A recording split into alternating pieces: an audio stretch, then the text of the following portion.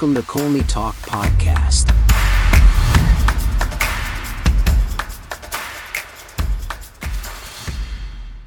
Hello, folks. Thank you for joining me. You are listening to Colney Talk Podcast. I'm your host, Alex. Another bite-sized podcast for you today, picking out my top 3 performers in the game and the other player who's not as sharp, as quality, as good as we would have wanted, or just lacking in the game. If you're new here to the show, welcome and thank you. Or if you've been listening to the show, glad to have you back. Arsenal visits St. Mary's. The points were shared in the end with a 1-1 draw, but this game could have gone either way. I mean, Arsenal were not at their sharpest in the game.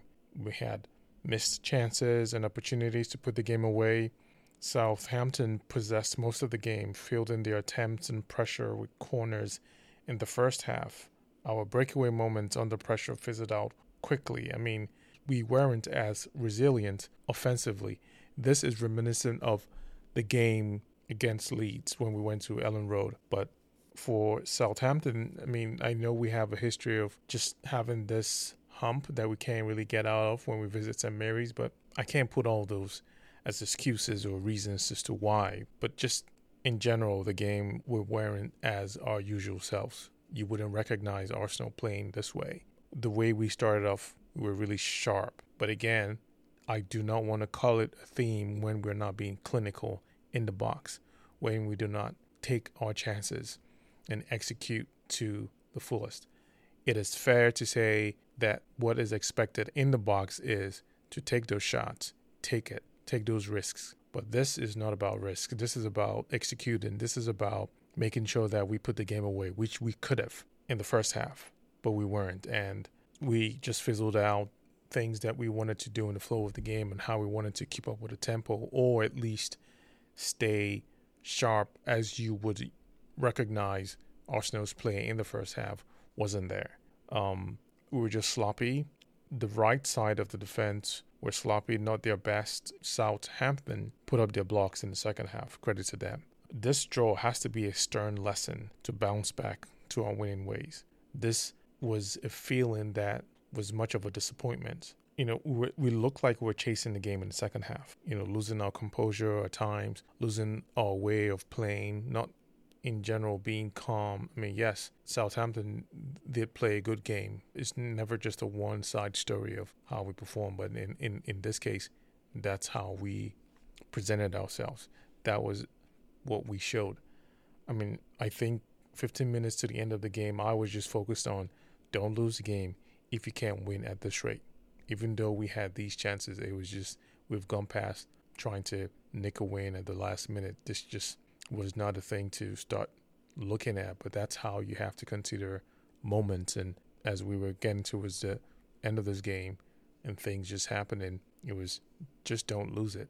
The performance and everything else, we can talk about that, which I am doing now, but don't lose the game. So I'm aware some calls were not made. I mean, I'm aware there were several missed calls that made it even more frustrating, but I'm not going to put that as a reflection in our performance. I'm not going to put that as to one of the reasons why we were not our best. No, we just have to bring back our confidence level in our game. We have to bring back that sharp passes, the way we're very instinctive, knowing how we move in the flow, in the pyramid formation of where your outlet is to your next pass, or where your next player should be in the position. Those kinds of things, especially in the opposition's half, especially in the box, where we should just be taking these finishes. I mean, I want the message to the players to be that this coming games, they should play angry. Play like you have missed a chance, and the next time you are in the box,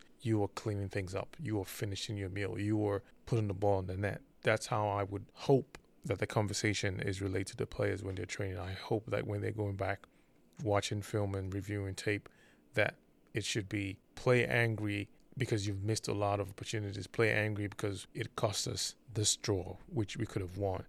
So many other factors that we can't control. We're not going to put that on anything other than just Arsenal in this game against Southampton just wasn't good enough. We just need to be at our best and have our chemistry in all movements, including our subs, just be much better. So with that, the better players in the game, I'll start with Tomiyasu. He played with so much responses defensively and helped with our set piece defending. We had to defend at least 6 or 7 corners. I'm sure that had to do with a lot of consideration with Arteta having him playing in, still holding that position on the left, switching and then after within the game, switching positions to the right of his natural left back position and still producing a good defending, performance, which we expect of Tomiyasu, was just very great. This is he's showing how important he is, just like Xhaka. He's showing how crucial of a player he is. Tierney is awesome. He's great. But for Tomiyasu to just switch like it never happened, that he wasn't in his usual position, that goes a long way to just reinforce the good recruiting that we have so far, these good players and the quality and the uniqueness that they have in this first team. I mean, he's just... and I'm definitely taking notice as Arteta accounts for his qualities to nullify the opposition's wingbacks, because he's very sharp. He's very conscious in not having things sort of like slip by him, ball watching or anything like that. So, one of my top 3 performances in the game today. And my second player, Xhaka, he was our sole scorer to our 1-1 draw, and he was very crucial in balancing our defensive responses when we lost the ball. He would be in certain pockets within our box when several passes would come through, and he would be there to, help pick it back up and then, grow our possession to in a much more, safer stance to proceed to their half, to their third or to their other side of the, the ball. So it was really good. It impresses me to see his movement in the box on both sides, and his consistency is just very, very commendable.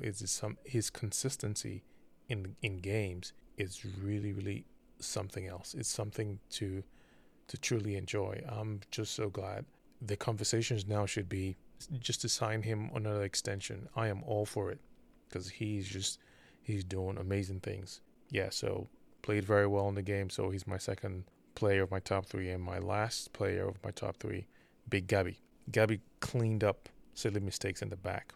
In the midst of a poor, flat performance in this game, Gabby really stood out, just as I mentioned with Tomiyasu. So these 2 defensive players played really well. His performance, he didn't put any foot wrong. He provided good passes to Tommy and to Partey, to Xhaka, to Jesus. I mean, really cutting through the lines and doing what he normally does. We don't overlook the passes that he creates building up from the back. Real big credit to him. He was the better defender in today's game. And then the other guy today was Gabriel Jesus. He did a lot of good things off the ball. The best chance he had to put the game away when it was just 1-1, he failed. I mean, I was disappointed on his display in the attack. Everything else that he typically does is not in doubt. But as we know what he is designed to do as a finisher, as someone that just poaches, gets the ball, and does his thing, it was not there today. As I mentioned earlier, I'm not counting the physical tussle that he endured and how several bad calls were against him or not were overlooked in different sense of how they wanted the flow of the game to continue and somewhat enabling these bad calls and overlooking things like that. No, it's what Gabriel Jesus normally would do any given day. I bet he would be the first to say, yes, this is not my typical self. He would be hard on himself, and that's good. Holding himself accountable to do better is what I expect. So not seeing that edge and decisive outputs, not being clinical. I mean, there were a few things that could have had done to give us that advantage, that win that we could have come out with, even though we were flat. Because these are things that happen where you're playing ugly, you snatch a victory, or you try to find a way to get through a difficult situation. At the end, the results count. So in this draw, these are the consequences where a few opportunities come and you don't take them. So Gabriel Jesus, in this full sense, was the other guy. So that's a wrap for another Bite Size, folks. I hope you enjoy it. Please share with your friends and subscribe. We move to our next game. Yes, we're still top of the league, and I'm so happy to say that. It's a very good feeling, but it's something now that we have to build on from what we've learned, from what we've experienced. I'm hoping to speak to you next with so much more joy in our performance and the players and the things we expect to see out of them and how they have picked up from what they missed last time and things changing. So we will look forward to that. So thanks for listening. See you on the next one. Take care and bye.